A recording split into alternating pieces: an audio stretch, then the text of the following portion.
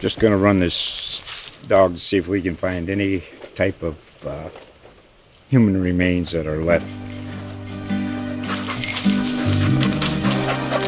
Listen to Where Secrets Go to Die, The Disappearance of Derek Hennigan. From the Detroit Free Press, a new podcast set in the woods of Michigan's Upper Peninsula. Available on Apple, Spotify, Freep.com, or wherever you get your podcasts. It was when you came on your official visit, they played like the old school movie with the Four Horsemen and the old school Notre Dame, and you got the, and there's a... Now that's a follow-up question, Eric Hansen. That's a heck of a follow-up question right there. If you can be physical and if you can take the breath out of somebody by hitting them, man, it don't matter how many yards or what the offense is or what the schemes are, that'll always be the same. But I still think there's a place for Notre Dame and the ideals of Notre Dame football in the wide, broad scope of the sport right now. Eric, I'm hoping I don't run into you in South Bend because it would probably cost me around a drink. From the South Bend Tribune and ND Insider, this is the Pot of Gold Podcast with Tyler James and Eric Hansen.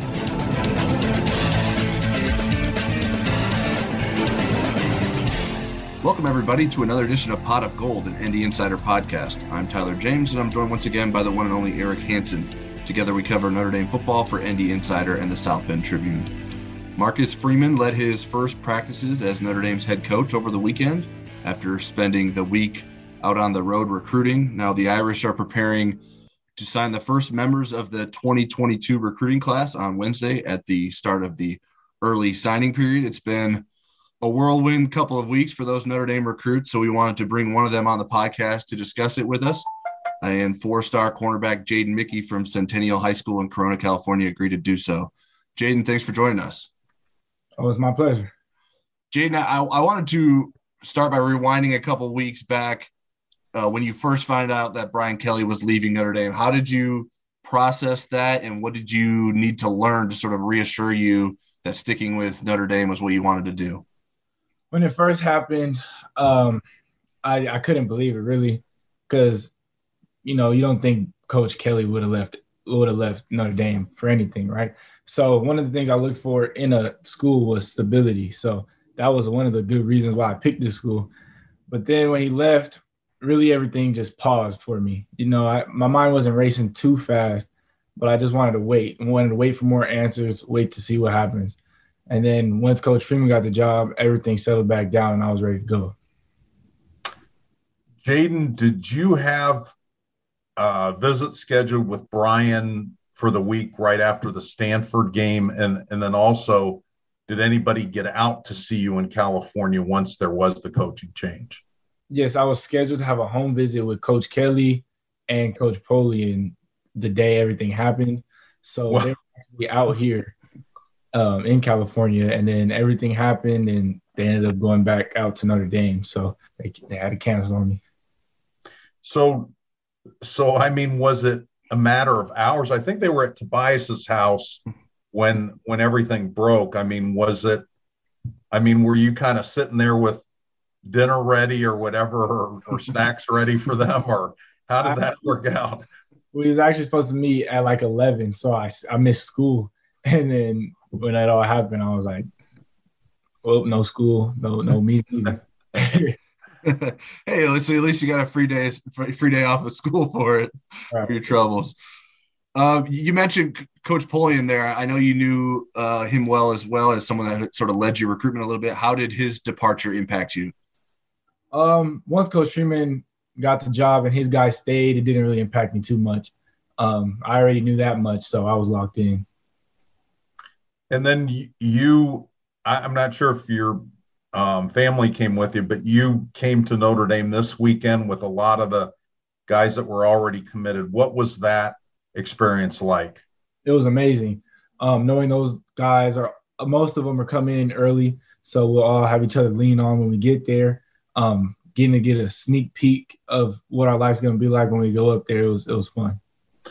Also, during the period of uncertainty between when Brian left and Marcus was named, did other schools reach out to you and try to kind of gauge your interest in looking around? Yes, pretty much all the Pac-12 schools and my top 4. So it was Northwestern, Cal, Oregon's, some other schools in the Pac-12 reached out to me. What was your phone like? I imagine, like, obviously those schools were reaching out to you. I'm sure the Notre Dame coaches that were still at Notre Dame were reaching out to you. I'm sure you had all kinds of reporters reaching out to you. I imagine even your friends, like, what the heck is going on? Did you have to just sort of like put your phone away? How did you sort of deal with all that in those moments? Yeah, I mean, I knew just as much as my friends did. We were looking at all the social media stuff. I was actually trying to take a nap when everything happened, and then my phone started going off. So I had to get up and check out what was going on, and it was kind of crazy. Yeah, that's funny. I know Kurt Heinisch, who's a defensive lineman on Notre Dame's team, he said he was napping when the Brian Kelly stuff happened, and he woke up and he thought he didn't wake up. Like, he was like, "Am I still asleep? Am I dreaming? Is this really happening?" What I know, Coach Mickens and Coach Freeman made a visit out to see you after everything sort of settled in. What was that visit like? How did that go? And what did you get to know more about those guys? It was amazing. Listening and looking at Coach Freeman and Coach Mickens, the way they compete against each other. For example, my first visit, they were in the not the beanbag, what's it called? Cornhole championship against each other. And the way they compete, it kind of reminds me of how me and my friends compete. So seeing them is kind of fun, and knowing one day it's like those are role models for us kids and recruits. It was fun having them at my house. We talked for like 2 hours just about everything. They all get along with my family real well. My family loves them. I love them. So it was real fun. Jaden, did you ever talk to Coach Kelly after the news? Did he ever reach out to you at all? No, sir. Okay. Interesting. Right. I didn't talk to Coach Kelly too much, besides like the mail he'll send before a game maybe, or stuff like that. I wondered too, most of your class ended up staying together. One of the guys that split off is CJ, and I think you played against him twice this year. Yeah. Correct? Yes. So first of all, what were your battles like in those games? Because those are 2 great teams. And then maybe what are your thoughts on him maybe not sticking in the class? Did you kind of see that coming?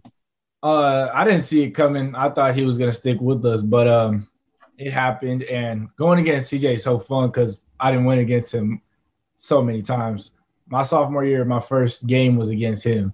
My first varsity pick was against him. The next year, 7-on-7 against him. So we always see each other all the time. And now with him projected to go to SC, it'll be fun again. So it was a shocker to me, to a couple of our recruits, commits, but it is what it is. Wish him the best of luck.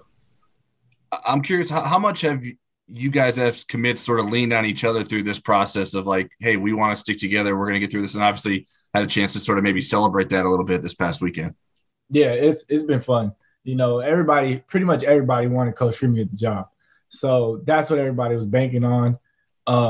He got it. We all loved it. So we all stuck together. Jaden, what is it that impresses you about Coach Freeman beyond his cornhole play? Well, he's just you could tell he knows what he's talking about when he talks about football, his schemes, and just the way he comes off as a human, as a man. He presents himself really well, and that's what everybody says, the Freeman effect. He just presents himself really well, and he doesn't lose contact of you. He's around the players a lot. All the players love him as a person, so he keeps you in the loop.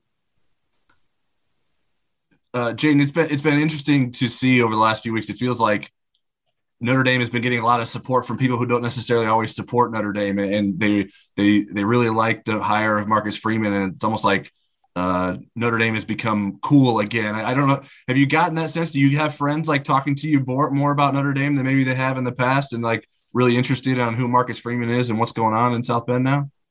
A little bit, but it's mostly the social media, the Irish supporters. And it's fun seeing how much they love the hire. And with me, the hire was so great because everybody wanted him, right? So we either all win or all lose together. So we're all in this together. Jaden, when you were choosing Notre Dame the first time, I'm not sure if you know Javon McKinley's family at all, and if he was involved at all. Yeah. With you? Yeah, I reached out to him. So for every college I was looking at, I'll reach out to somebody I either have a contact to or went like Javon McKinley, he went to Centennial. So I know he'll hit me back. So I tapped in with him and he texted me back and he told me all the positives and the cons about Notre Dame. And it was still amazing school, amazing program. Jaden, what are your expectations for your freshman season at Notre Dame? I want to get in. Obviously, I want to get on the field. Everybody wants to get on the field. I'm going to get in and compete, give it my full hardest effort. I definitely want to get in on special teams roles, kick return roles. I did a lot of that this year as a senior and my junior year as well. So I'm going to get in there and work my butt off and try and get on that field. Yeah, I wanted to ask about special teams, so I'm glad you brought that up. I'm curious when and how did you sort of embrace that role in high school? Was that something you have always been good at, or did you sort of get better as your career went on? Well, I used to play I was a dual threat quarterback when I was young. So okay. I was a runner. So I've always wanted to play offense and for me as a DB now, I think that's a DB's way of getting that touch of the football, playing special teams. Now you were pretty good track guy. How do you feel like that might help you at Notre Dame? And there's been some football players that have run track. Have you thought about that at all? Definitely at least training with the track team to keep my speed up when we're not in football.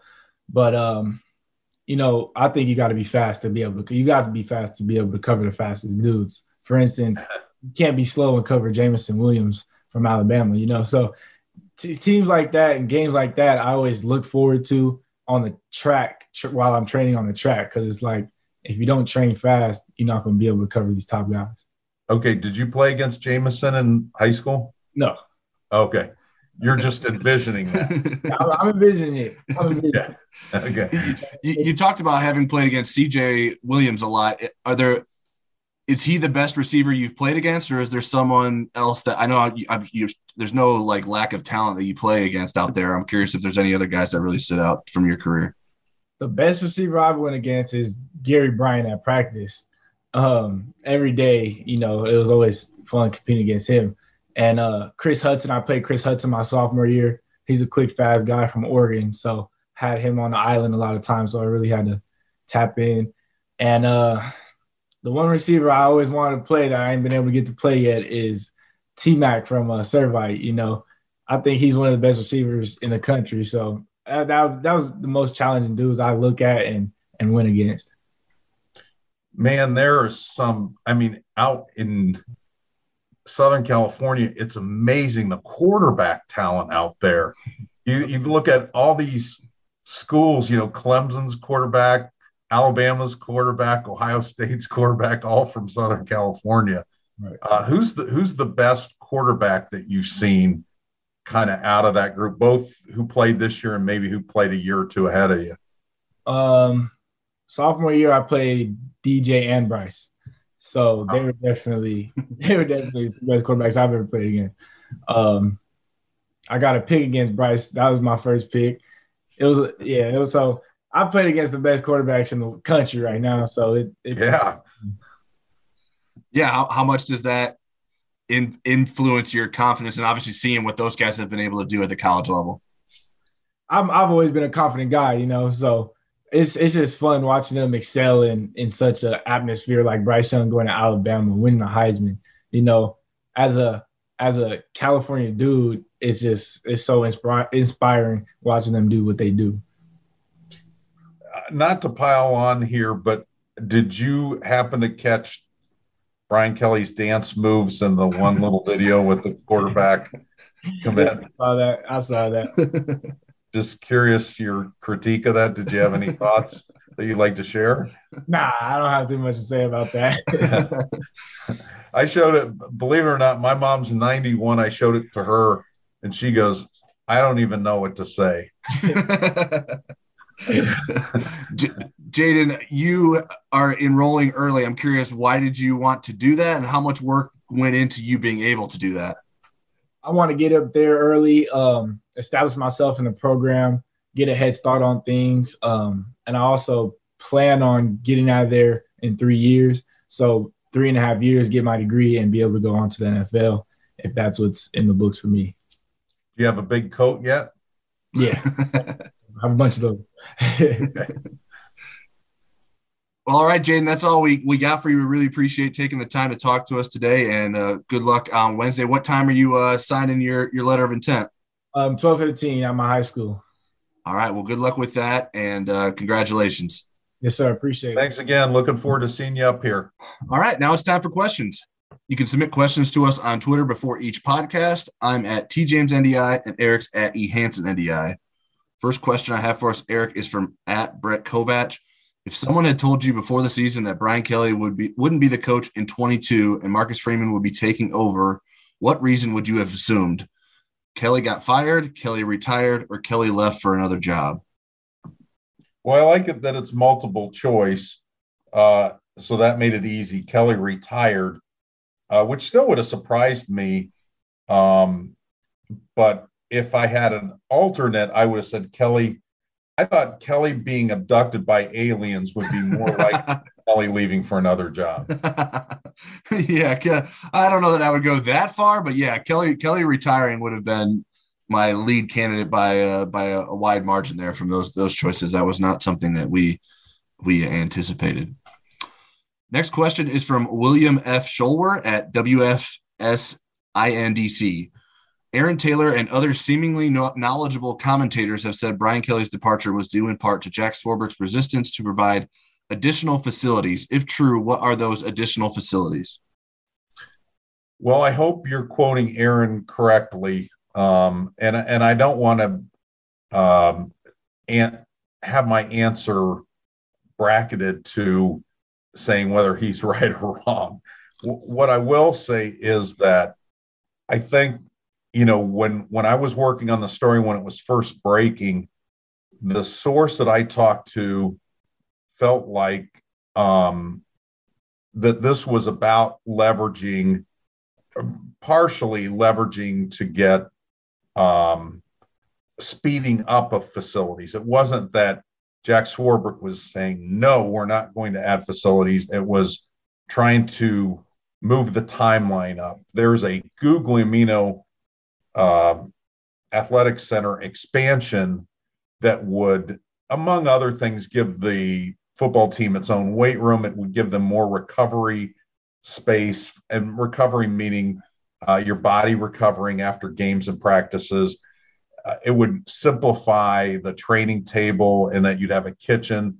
There'd be study areas that would be helpful. All that's been on the table. They're looking for funding. So that part of it's real. How real is it?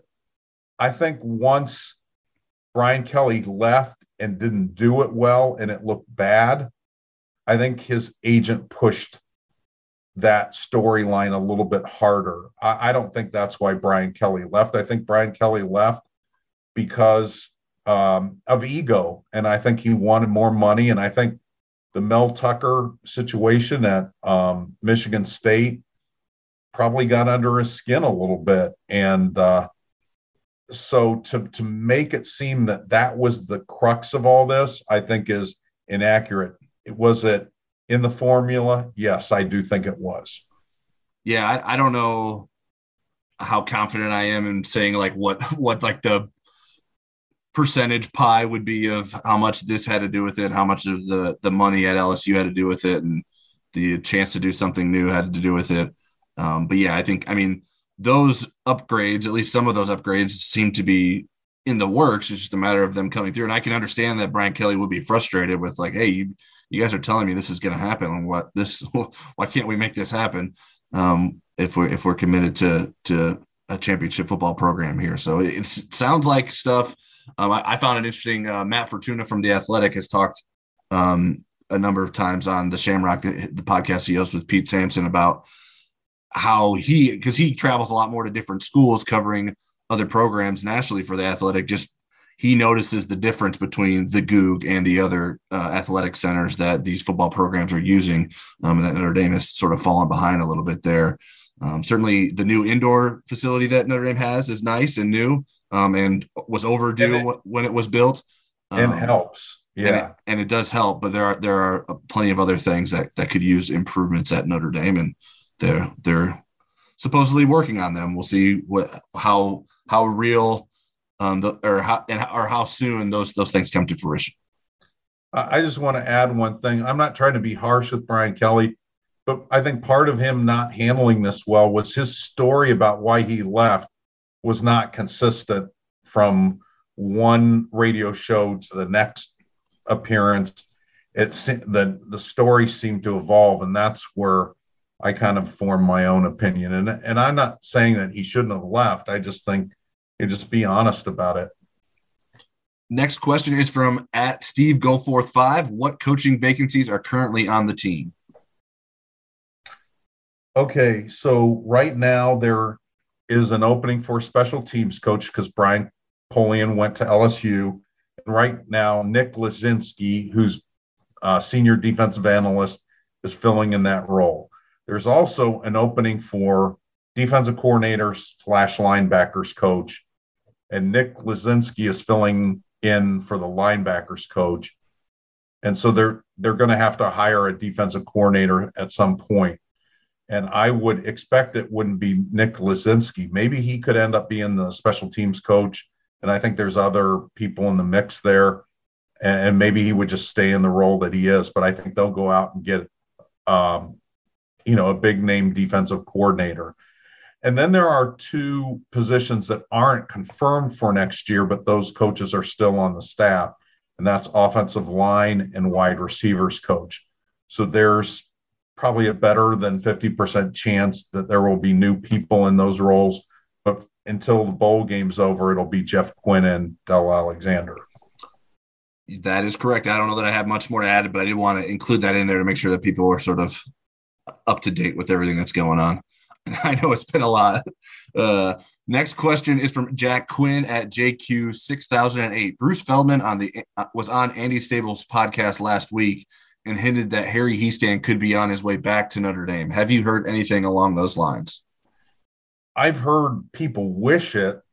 I don't know. And I also know Harry was being paid by the Bears until I think after this current season ends. So if he was looking for more income, he could certainly take another job. I hope to talk to Harry at some point, find out. Personally, I'm not sure logistically how it would work out with Notre Dame. He loved Notre Dame. I just think there's some logistical things behind the scenes that would have to be worked out if that were to happen. But that would be quite a coup if they could get Harry Hiestand back. Yeah, I would have to imagine Tommy Rees would at least ask, like, "Hey, you want to come back?" I mean, I guess I don't know if you say Tommy Rees asked or Marcus Freeman asked, but he's still in town, right. But I hadn't heard anything concrete from anyone that would have insight. Obviously, I would think Bruce Feldman would have some knowledge on this, although I did go listen to this when it was mentioned because I hadn't listened to it before this was tweeted at us, and this was tweeted at us last week. Actually, like I think it was the day after the podcast happened. And Bruce sort of made the comment offhand. It wasn't like he was like reporting, I'm hearing this. Like he sort of just I think Hiestand's name was mentioned, and he said maybe he'll come back to Notre Dame. So we'll see if it's serious. If Harry Hiestand wants to coach college football again, Notre Dame would be silly to not reach out to him. Next question is from Chris Buckley @Topher15. Any more news / updates on Brian Hartline, who I will add for people who don't know is the Ohio State wide receivers coach, being asked to join Coach Freeman's staff? He's a really good wide receivers coach, although he has great material to work with. I mean, when Jamison Williams goes and transfers to Alabama and becomes an All-American because he can't get on the field, you've got good material. He's also one of the best recruiters in the country. And I think that's the appeal there. From what I understand, he's committed to staying in Columbus. Yeah, that would be an even bigger coup than getting Harry Hiestand back into coaching at Notre Dame, in my opinion, taking one of the best position coaches in college football from one of the top programs in college football and bringing him over to Notre Dame in what would essentially be a lateral move. It's not like you would be making him the offensive coordinator. So if Marcus Freeman were to somehow make that a possibility, that would be extraordinary, but I wouldn't anticipate that happening. I think if you sort of followed the whispers and rumors of that happening initially, it sort of came out from the Ohio State side, and that probably wasn't an accident. I imagine that was some leverage for a potential raise for Brian Hartline over at Ohio State. Next question is, and I should add, like, that doesn't mean it was that Notre Dame wouldn't be wanting him, but I think if he wasn't that interested in leaving, he would at least let that get out there so he could make it seem that he wanted to leave. Next question is from Maverick at Real Deal Mav. Is the ND staff not keeping Jeff Quinn an indictment of sorts of him as a position coach? Because Brian Kelly didn't take him to LSU, and he just interviewed at Nebraska, who passed over him for a guy who will be a first-time O-line coach in full capacity. I guess I would say I wouldn't use the word indictment. I think we all make choices, and sometimes it's just not the right choice. Let's take Jeff Quinn out of it. Let's say you were looking for an offensive coordinator, and that offensive coordinator didn't run the spread, that they ran a pro-style offense. Well, that's not an indictment that you wouldn't keep that offensive coordinator, but you don't want to run that offensive style, so you make a change. I think Quinn got a bad rap. I think he's a better than average offensive line coach, and I think he's an excellent recruiter. I think if he has a shortcoming, it's maybe not doing the deep drilling down on the technical work, and maybe this is from people that have observed that know way more about offensive line play than me, maybe not coaching freshmen differently than coaching a senior, maybe just trying to get them all doing the same thing where maybe you need to give some extra work to the freshmen. So I don't know that that's necessarily indictment. I mean, Jeff had his own way about him. And then, Brian not taking him to LSU, he kept Brad Davis down there. Brad is a Baton Rouge native. Now, he's only been at LSU a year. He's been in the SEC for the last few years, though. I think Brian needs some kind of connection to help him, have some credibility with the people in Louisiana, credibility with the LSU recruits and so forth. And so I think that was a smart move on Brian's part. He's also the interim coach too, right? That sort of interim coach right now. That speaks to his standing within that program and how important he is down there. Yeah, they play in the Texas Bowl. And so, to me, it's a reflection of what Tommy Rees and Marcus Freeman think of Jeff Quinn. I think that's fair to say. Yes, Tommy Rees has a chance to pick someone else, and it seems like that's what he wants to do. The Nebraska thing, I don't know how much I would read into that in terms of that being an indictment. Donovan Raiola was the person who they hired. He has NFL experience as a player and a coach. He wasn't a full-time assistant coach, but he's an assistant offensive line coach, not the offensive line coach for the Chicago Bears. And he was also a GA for Harry Hiestand. He's also from Hawaii. That's something I think that is valuable as a college football coach and potentially with recruiting. So I think he brings a lot of value as a college offensive line coach. So I think sort of just describing him as a guy who will be a first-time O-line coach in full capacity is definitely undercutting Donovan Raiola's resume. And maybe Jeff Quinn wasn't a fit there. I don't know. I don't know any more about Nebraska's program than anyone else that's listening to this. Except that they lose a lot of games in the fourth quarter. Yeah, I will be interested to see where Jeff Quinn ends up. But I don't think that should be necessarily an indictment of what he's done at Notre Dame. Maybe he's not long for coaching much longer. I don't know. I think he's getting close to 60. the way this That's is old. He certainly made more money throughout his career than your typical 60-year-old. But this was the analogy I came up with. Like Carter Carls, who we all know and love, is still looking for a job in sports writing, but I don't think that's an indictment of the work he did for us at the South Bend Tribune or his potential to be great at his next job. I think the hiring process is an interesting one. It depends on who you know and the right timing. So like making this instant reaction of what Jeff Quinn meant to Notre Dame based on who Nebraska hired and what Brian Kelly did at LSU, I think is a bit of an overreaction. Next question is from @MikeDevoy1. Any indications of who on staff will pick up the Hawaii recruiting responsibilities that Brian Polian had restarted when he rejoined the staff? Seems like it's been a great resource for talent. I think it is a great resource for talent, and I think it really depends on how the staff fills out, and then whether you want to keep people in their geographical regions or put the new coaches out in California/Hawaii. You know, Brian Polian handled the bulk of that, but he was in California a lot too. Dell was in California. So, you know, again, I think it's going to be somebody new that would handle that. And I don't think that they would turn their back on it. I know there was a point where Brian Kelly did, because he just felt, you know, he didn't have any assistants that really were gung-ho about wanting to go out there. And then when Polian came aboard, he said, I'll go out there. And then they kind of got things going again. There's too much talent, too many connections to just completely close the door. I think you can cherry pick a few guys without being super invested in Hawaii because of how successful. I can't think of one of the Hawaii guys, certainly from Charlie Weiss era on, that hasn't outperformed their stars, including Manti Te'o, who was a 5-star. I mean, he was a Heisman Trophy runner-up and won every possible Defensive Player of the Year award. So those guys, yeah, I would definitely still go to Hawaii. Yeah, it's a time-consuming job in terms of travel, and the communication is tough with the time difference. But I think the results have been worth it. Brian Polian deserves credit for that.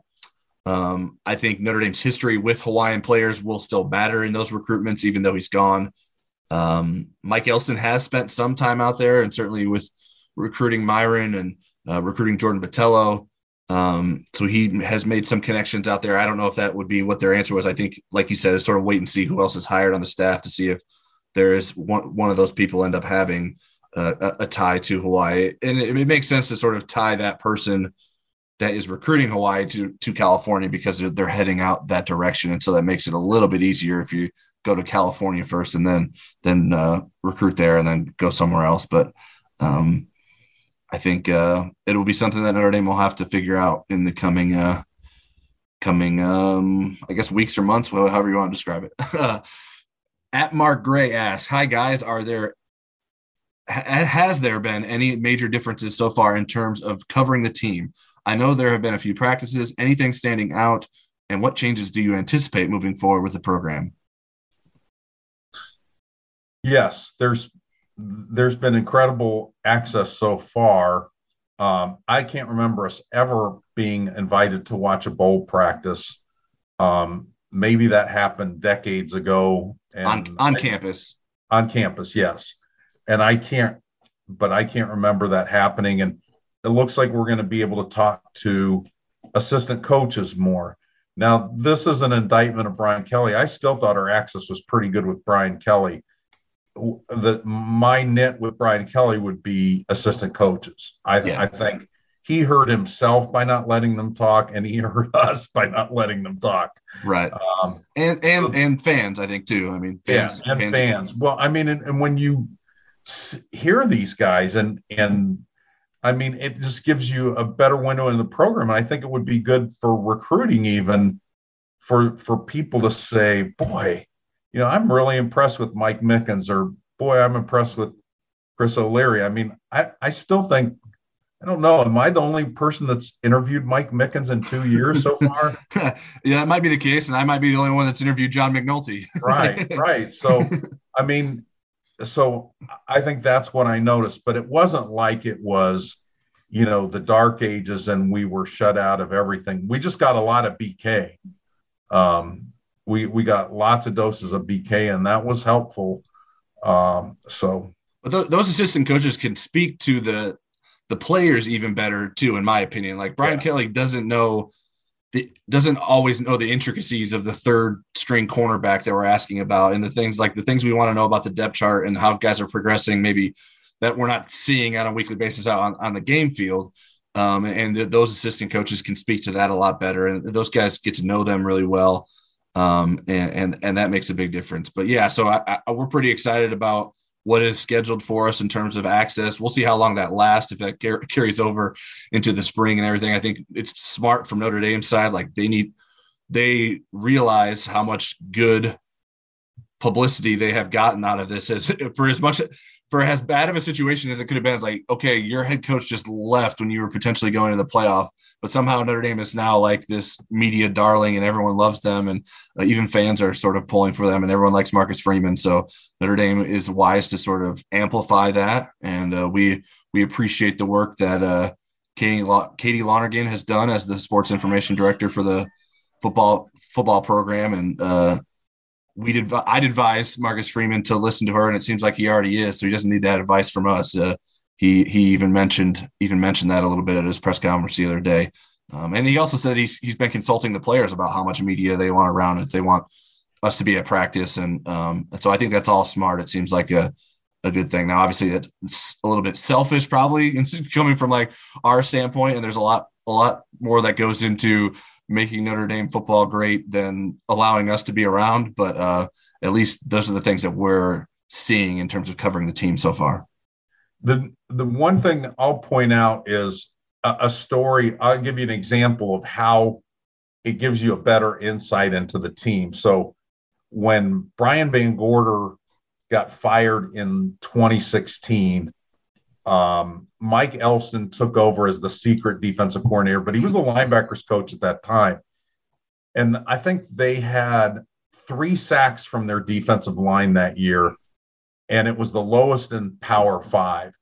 So the next year, Elston's back to coaching the defensive line. And 2 years later, a season later, 2018, they're in the college football playoff. And a big reason was because of the defensive line. But he told me a story about how he took all those guys because he wanted to get to know, and they went to one of those panic rooms, and they couldn't get out. They were so disorganized that they couldn't get out, that the people that, run the place had to let them out because they didn't work together. And then he talked about how he pieced that whole thing together. And when you watch Notre Dame's defensive line in most games, they're the best unit on the field, or at least Notre Dame's best unit on the field, and have been for the past few years. So that story never gets told if you don't get a chance to talk to Mike Elston. And I think it was a neat peek into that. And I think, again, recruits, fans, everybody appreciates that look into the program. And I'll shut up now. Of course, the question about media gets us to talk for a very long time. Yeah. A question from Chino at D_radio guy for Eric. How long does it take to tell the difference between word salad and what's important / true when it comes to interviewing a new coach? After 12 years, I'm sure there's an adjustment. Well, I think as a journalist, you have to be able to tell word salads really fast with anybody that you talk to, because you may be interviewing somebody only once, get 20 minutes with them, and you got to be able to read their authenticity. And I wish that I could say I was always 100% right. I think I am most of the time. In Marcus's case, I was fortunate enough that when I did that one Mike Mickens interview, I called Cincinnati and asked if I could talk to Marcus to get some comments on Mike, since they had gone to high school together and since Mickens had worked for Marcus in Cincinnati. And when Marcus and I got on the phone, it was like somebody that I had known my whole life, and we were just picking up where we left off. Now, I think I attribute that more to him than to me, but that's how comfortable I felt. That's how authentic he came off. So for me, he's not an adjustment, nor the times that we've spoken to him. And this is for all the media has had a chance to speak to him a little bit. We got maybe one time in August, Tyler, and some. I think it might have been. I think it might have been twice. I think we got to talk to him twice during camp. Twice during camp, and then we got to talk to him during the spring. So we've already been able to kind of gauge him. So for me, that's not now. In going to other coaches, Bob Davie, I didn't get a good feeling right away with him, and that never stopped. Tyrone, he was incredibly guarded. I mean, he didn't even give you enough words to make a word salad. It was like a word garnish. Word garnish. Yeah. But when the tape recorder was off and you were just talking to him off the record, fascinating guy. Charlie was a mess because he had no thing. And I like Charlie Weiss a lot, but he was a bull in a china shop. And then Brian was, I think, we didn't get a lot of coach speak from Brian. And he was pretty easy to work with most of the time. Yeah, I think I'm very curious. Like everything you said about Marcus Freeman is right. He comes across as genuine and honest. And like I was telling, when people were asking me about him being the potential head coach, I was like, I mean, there's not a room that he will go into that he won't like command the attention of and be able to relate to those people. It just the way that he speaks to people, I think really stands out. I think if you ever get a chance to talk to him, and I think even people who just watched him talk at his opening press conference sort of got a sense for that. I'm curious to see how guarded he becomes with the more he talks to us, and especially after a loss or things aren't going well. I mean, we've talked to Marcus Freeman under very good circumstances for the most part so far. So that's something that we'll sort of learn. And I think when you have a working, that would have been interesting after the North Carolina game if he was available. Right. When you work covering someone, you sort of learn of like how truthful they're being with you. You sort of get a better sense for that. If like what they're saying maybe isn't the full truth. I mean, I think with Brian Kelly, a lot with injuries, like I think he was pretty transparent, but there's sometimes like his estimates would be way off. Like he just would have the wrong information, or maybe didn't have the right information. You don't always know. So you don't always take that to take it to be concrete. Like Blake Fisher, like his injury ended up being like essentially out for the season when he's like, he'll be back in 8 weeks or whatever. I think it was the first time we talked about it, but so I just think you sort of learn sort of the idiosyncrasies of how a person sort of communicates information and what they're trying to maybe withhold from telling you. And that's all stuff we'll learn about Marcus Freeman as time goes on and we get to cover him more. Next question is from Joe Esquire at Joe Irish 13. Can you guys talk about how you think Audric Estime, Logan Diggs, and Chris Tyree will be used in the Fiesta Bowl? What kind of back would be the best against Oklahoma State's defense? Well, I think using them in combination is the winning combination because I think if you just try to play one guy primarily and give him the bulk of the carries, that's not going to work against Oklahoma State. I think you want to wear them down. But in terms of style, I'm not so sure Audric Estime doesn't work here. And the reason I'm saying that is when you look at Oklahoma State, and they were really good against the run, the two running backs that kind of gave them problems at the very end of the year were Kennedy Brooks from Oklahoma, who's 5'11", 215, and then Abram Smith from Baylor, who's 5'11", 221.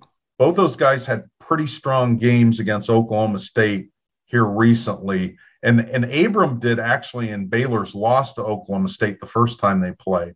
He had 97 yards on 10 carries. So I think physical backs, but see, you still want to use Tyree because he's got that home run. And we saw at the very end of the year in the Stanford game, he was starting to feel healthier again. We started seeing that burst of speed from him. When he's not right, he's not the rocket, but when he is right, that guy can give you those 90-yard runs. Now that they're not going to happen all the time, but if he gets out into the secondary, nobody's catching him. So I like a combination of those three. Yeah, the like you mentioned, the backs who have had the most success against Oklahoma State are talented backs. Bijan Robinson from Texas also had a good game against Oklahoma State. What I noticed, and I looked closely at Kennedy Brooks and Bijan Robinson, neither of them had a run longer than 100 or 38 yards, and they each ran for over 130 yards. So I wouldn't be counting on picking up a long run, like a run of 40 yards or more. So maybe some of the speed that you get with Chris Tyree isn't necessarily – you shouldn't be like building your offense around trying to get him out for a long run or something like that. I think to me, you're right in terms of making sure there's a good mix. I like Logan Diggs. I think he's the most well-rounded running back that they have. I don't know that I have enough confidence in Audric Estime, even though I was very high on him as a recruit, just for a lack of seeing him get any meaningful carries yet this season. I think probably having Tyler Buchner involved in the running game will certainly help. And so I think there's a little bit of everything that Notre Dame is going to need to do to have success running the football against Oklahoma State. Yeah, it seemed like the games too, where the quarterback was a runner, that helped open the traditional running game against Oklahoma State. So I was going to throw that little tidbit into. We might see again with Kyron out, we're going to see Tyree in the slot a little bit more as a slot receiver, like Kyron was doing. Absolutely. Next question is from @ClutchSportsND. What do you think Tommy Rees meant by having complete autonomy? And I believe he said this on the Ryan Russillo podcast. I think what it means is he's in charge. He doesn't have to look over and say, right, coach? And I think we're going to see more of Tommy Rees's ideas rather than Tommy Rees adapting Brian Kelly's ideas. I had a chance to talk to Dane Christ. Oh gosh, I think it was early in the season. We were talking about Tommy because, they were teammates. Mm-hmm. And Dane would be an incredible analyst on TV because he picked up that he said the offense is more Tommy Rees than I think people see. He goes, I see things that San Diego or Los Angeles Chargers were doing. I think they were San Diego when he was there. Right. The Chargers were doing. But I think we will see Tommy's stamp on things. Just the way he carries himself even. I almost want to call him Thomas. I almost want to call him something different because there's a confidence and there's a swagger about him.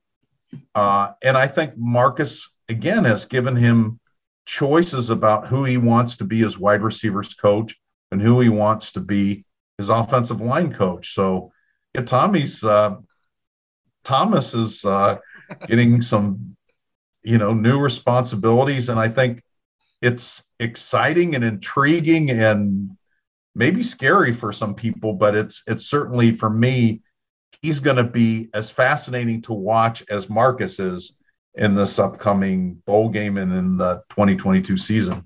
I think it was Jack Swarbrick when he was at that Marcus Freeman's press conference. He referred to Tommy Rees as Tom. And I was like, well, people just stop trying to make Tom happen. He goes by Tommy. Call him Tommy. It's not insulting to call him Tommy. And Marcus called him Tommy the other day. So if Marcus calls him Tommy, I'm calling him Tommy. His mother calls him Clay. I'm calling him. That's right. Everything you said, I agree with. The offense is his. There was always a Brian Kelly influence on the offense, and that's not how it's going to be with Marcus Freeman. I'm sure that's a big part. And I think we've talked about this already before in a previous podcast that probably played a significant role in Tommy Rees deciding to stay at Notre Dame. He knew that he would have his fingerprints all over what this offense was going to look like and wouldn't necessarily have a head coach who's offensive minded looking over his shoulder. Next question is for an email from Ken in Pensacola. Do you think Notre Dame will take advantage of the transfer portal, especially when it comes to quarterbacks? And who will be our backup quarterback for Tyler Buchner? Well, I think they'll definitely look to the transfer portal, not necessarily use it, but they'll look to the transfer portal for wide receiver, and I think probably safety too. I think some of that depends on what Devin Moore decides to do tomorrow morning.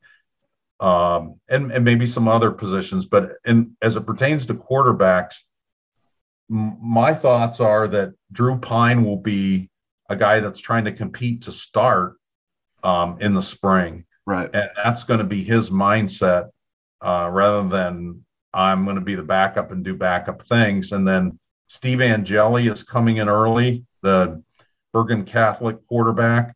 So he'll be in the depth chart. Right now, Cole Capon has been the number 4 guy. He was out at practice with the other guys in a red jersey. Cole is a walk-on, big dude though, 6'5", I think 232. We haven't seen Ron Paulus in a practice yet. Ron Paulus III, that is. So I'm not sure what his timetable for recovery is. You got to be careful with the transfer portal and what you're looking for in it. There's some really good starting caliber quarterbacks that are looking for a place to start. I think Notre Dame could use a backup, somebody that's depth. And so you're looking for a different caliber of quarterback. If you get somebody that is going to end up certainly beating out Drew Pine, then what's Drew Pine to think about that? You may lose Drew Pine right by getting somebody that, is going to start or whatever. And it may put off Tyler Buchner.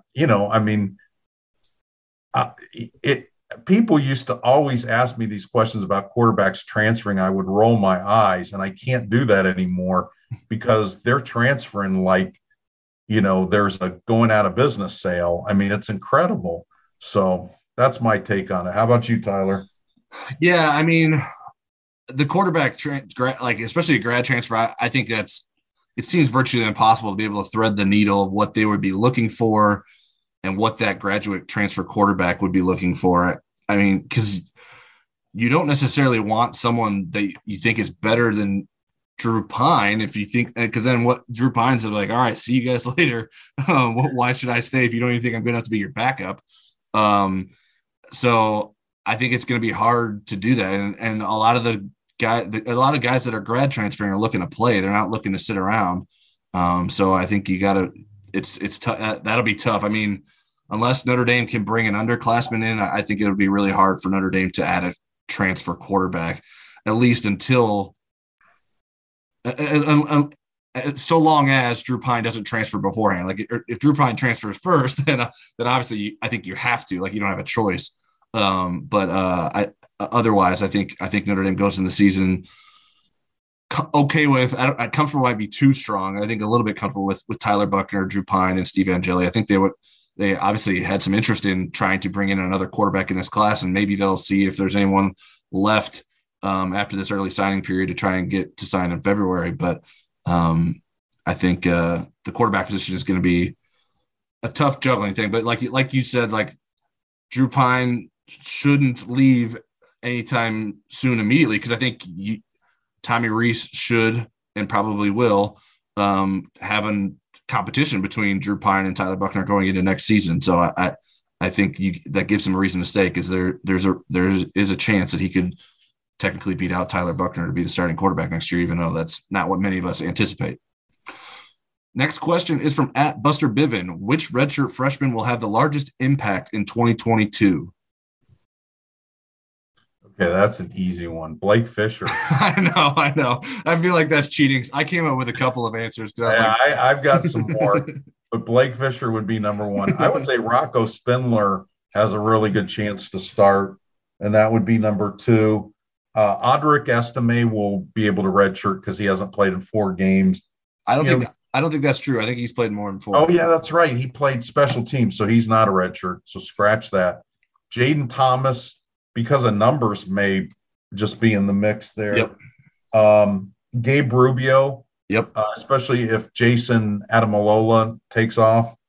And then I don't know if Justin Walters is a redshirt or not. Do you know? He is, yeah. I looked up all the red shirts, and I'll list them off just so listeners can know the list that we're sort of pulling from. Ryan Barnes, hopefully I didn't miss anyone here. Ryan Barnes, Chance Tucker, JoJo Johnson, Justin Walters, Philip Riley, Kari G, Jason Anye, Will Schweitzer, Rocco Spindler, Caleb Johnson, Pat Coogan, Kane Barong, Jaden Thomas, and Gabe Rubio. Yeah, I feel good with my list there. How about you? Do you have any? You have one glaring person missing, and that's Josh Bryan, the kicker, who I would imagine will be the starting kicker next year.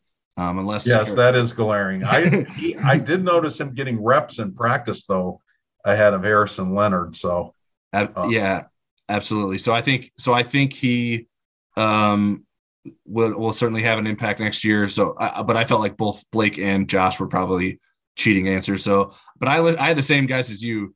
I really liked everything that I've seen from Justin Walters in practice. Now we didn't get to see that in any games this year in terms of playing safety, but I think he can work his way into the safety mix. I think it's reasonable to think Jaden Thomas is contributing as a wide receiver in some way.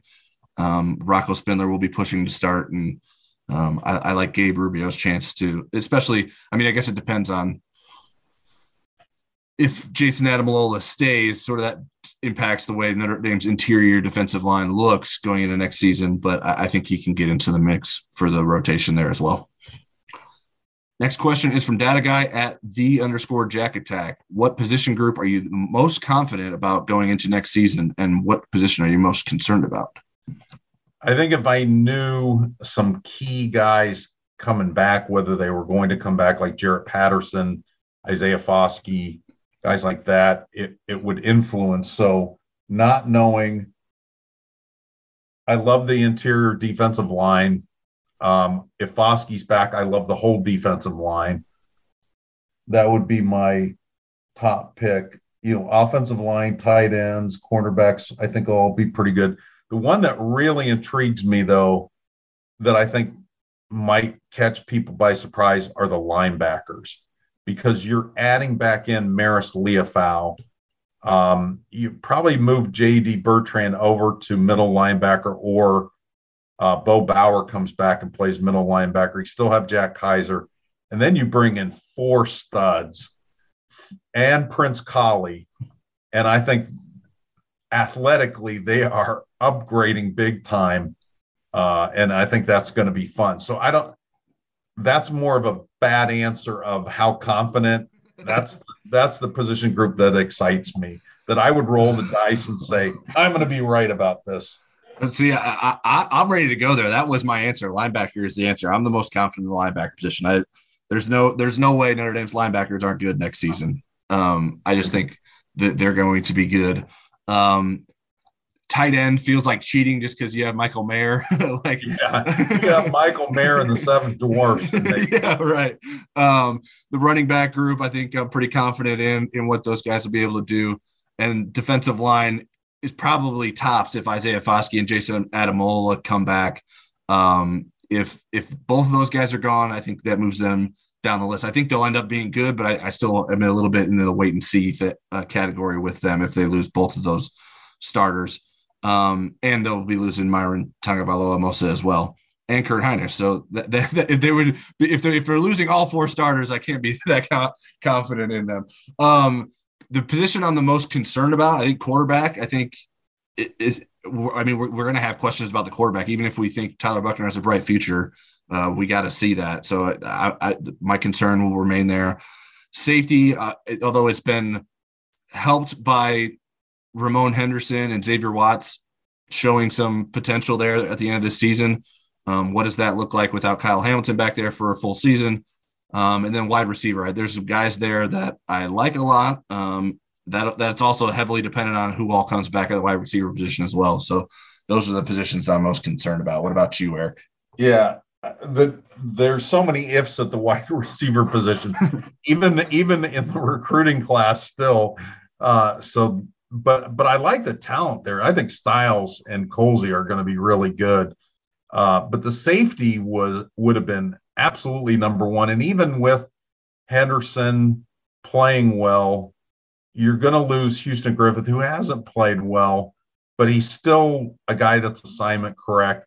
You're still looking at numbers. You still want quality. You know, if Ramon Henderson gets hurt in the first game, then who's your free safety? And so, yeah, I think they're going to have to jump in the portal there because somebody's going to have to really surprise next spring. Yeah, DJ Brown is like the key to the safety position next year, and that seems like even as well as he's played at times this year, that seems like a not a great thing to be like the staple of your unit that you feel hugely confident in going into the season. Next question is from @DrewBrennan77. How can Notre Dame start to schedule more like Michigan? They have 8 home games and 4 road games next year, and they start the season with 4 cupcake home games. So much of going undefeated is based on one scheduling. Do you see Notre Dame making changes / improvements here to help the team? Well, how they can make their schedule more like Michigan's is join the Big Ten, because then they're obligated to play a lot of those same teams. When I first read the question, I misread it because I thought he was implying that Notre Dame had 8 home games, and I'm like, no, they don't. And then I thought, okay, that's what he's getting at. He wants them to have an easier schedule. You know, the fact they have 8 home games and 4 away games, they still have to play Ohio State, Michigan State, and Penn State. They still have 3 what you would consider pretty difficult games, and then if they win the East, they still have to play likely a decent team, at least a ranked team in the Big Ten championship game. Maybe not as good as those other teams, but a ranked team in the Big Ten championship game. If you're Notre Dame, you don't want to water down your schedule too much, because if you don't go 12-0 like this year, and it's not like they watered it down, they just had teams crater. You go 11-1 and you don't have a schedule with a top 25 win on it, you're not getting in the playoff. And next year they play Clemson, Ohio State, and USC. So you got to have some toughness, especially if you don't have that 13th game. Your 12-game schedule needs to equal what a 13-game schedule would be for the teams you're competing for with the playoff. And don't forget, we're going to get to the 12-team playoff here in a few years, and that'll change the dynamic of these schedules, where you're going to want tough games because strength of schedule will be scrutinized.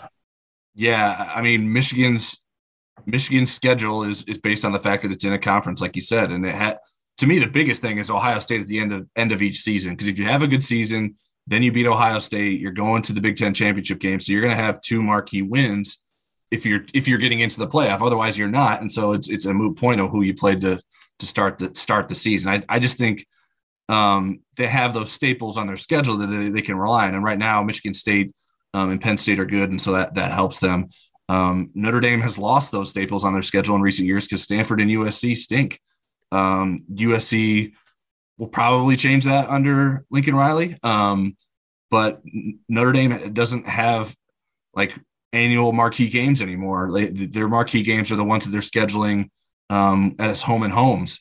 So that's why Ohio State and Alabama are on the schedule in the future. That's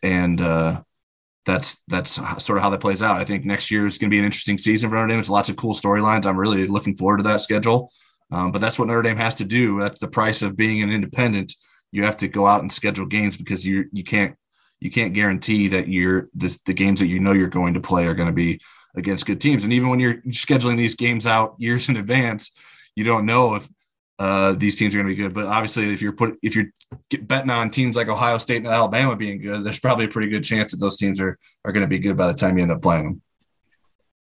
Last question we have is from @IrishFan102. Texas supporters launched the Horns for Heart initiative to provide scholarship offensive linemen with $50,000 each through an NIL program.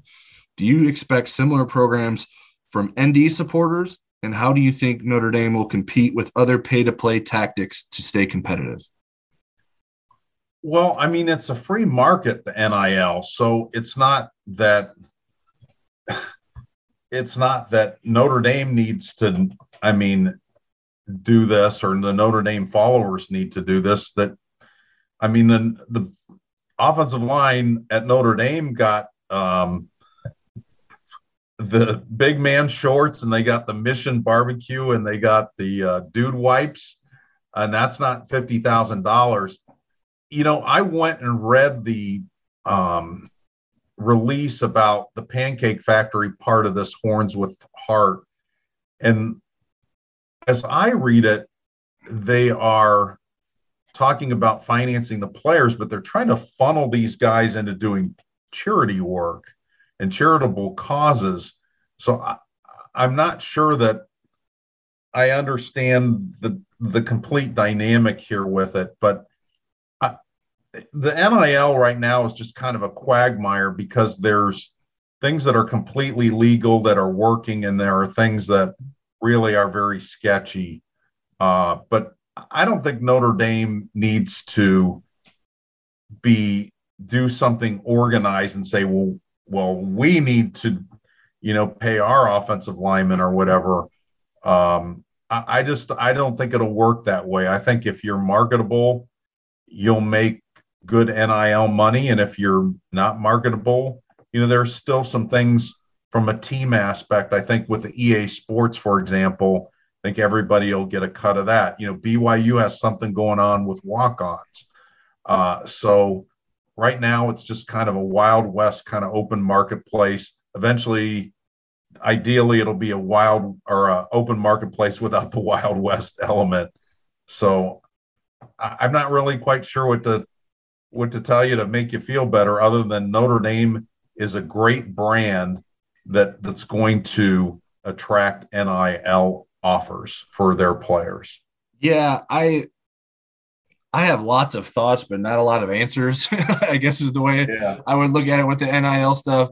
And first, like my biggest takeaway is, like, as with all these big NIL deals that we hear about, it's not totally clear to me exactly how it works or if it's sustainable. I tried to figure out exactly what this Horns for Heart and Pancake Players, whatever they're called, Pancake Factory thing works like. And I mean, it seems to be like a worker, because you can't, one of the restrictions of NIL, you can't do it as pay to play, as the question was worded. But Texas is these Texas fans are sort of getting around that by saying, they're not saying that we're offering this offensive line recruit $50,000 if he comes to Notre Dame. They're saying whoever is a scholarship offensive lineman at Texas, not Notre Dame, at Texas, I think it was like August 1st or whatever, I don't know what the date is, but next season, you're going to get $50,000. So a recruit could see that and say, hey, maybe I should go to Texas because I'm going to get that if I go there. But Texas can't promise that will happen. And there's nothing that's really holding these supporters from not pulling this route from underneath them and not actually paying up that money either. So it's a shady and very gray world out there with the NIL stuff. I think Notre Dame has potential to do stuff. I don't know, like this or what. My one criticism of Notre Dame on the NIL front was that it would, especially if and maybe it doesn't want supporters or efforts like this happening. But Notre Dame, at least to my knowledge, has yet to publicize what its NIL policy is. Now, I think they've communicated that with players and they can sort of handle that. But if a Notre Dame fan wants to know what you can do to try to start something like this and what Notre Dame is or isn't allowing, I don't know if that is on UND.com. I haven't found it, but Texas fans know what they can do because they can, and what they can't do because it's outlined on TexasSports.com. Now that's a small thing, but I think if like you want to empower your fan base to have a role in this, you got to make sure that they are aware of what they can and can't do. And I don't think Notre Dame's done that. I think Notre Dame is probably still maybe figuring some of that out and how to harness all of that, and maybe isn't comfortable with some of the things that are happening elsewhere. But I think it's too early to say that this is going to be like what determines where kids are going and how much an impact that's going to have on things, because it's you never know. I mean, some of these investments are going to turn out to be bad investments for these boosters. I don't think the Spencer Rattler deal was probably worth it. Quinn Ewers is probably getting way too much money for something that he's not even finishing a full season at Ohio State. It's just a murky world yet, and I don't know that we're going to have a clear picture of what it's all going to look like for a while now still. All right, that's it for today's episode of Pot of Gold. If you don't already, you can subscribe to us on Apple Podcasts, Spotify, Google Podcasts, and Stitcher. If you like what you hear, shoot us some stars and leave a review. We will try to be back next week to talk more, reviewing the early signing period and Notre Dame's Fiesta Bowl preparations. Until then, stick with NDinsider.com for all your Notre Dame football coverage needs.